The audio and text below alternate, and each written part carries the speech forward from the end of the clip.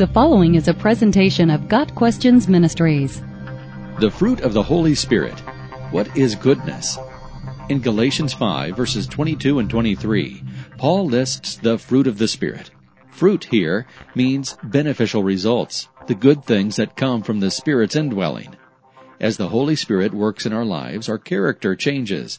Where we had harbored selfishness, cruelty, rebelliousness, and spite, we now possess love, joy, peace, patience, kindness, goodness, faithfulness, gentleness, and self-control.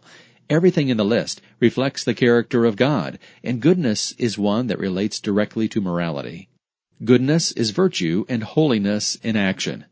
It results in a life characterized by deeds motivated by righteousness and a desire to be a blessing. It's a moral characteristic of a Spirit-filled person.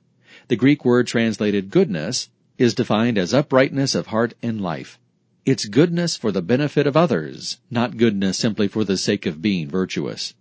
Someone with goodness will selflessly act on behalf of others. Confronting someone about a sin demonstrates goodness. So do giving to the poor, providing for one's children, visiting the sick, volunteering to clean up after a storm, and praying for an enemy. Expressions of goodness are as varied as the Spirit is creative. Goodness is not a quality we can manufacture on our own.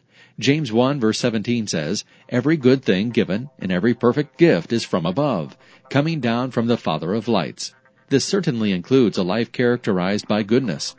In letting the Holy Spirit control us, we are blessed with the fruit of goodness. As others see our good works, they will praise our Father in heaven. Matthew 5 verse 16. Got Questions Ministries seeks to glorify the Lord Jesus Christ by providing biblical answers to today's questions.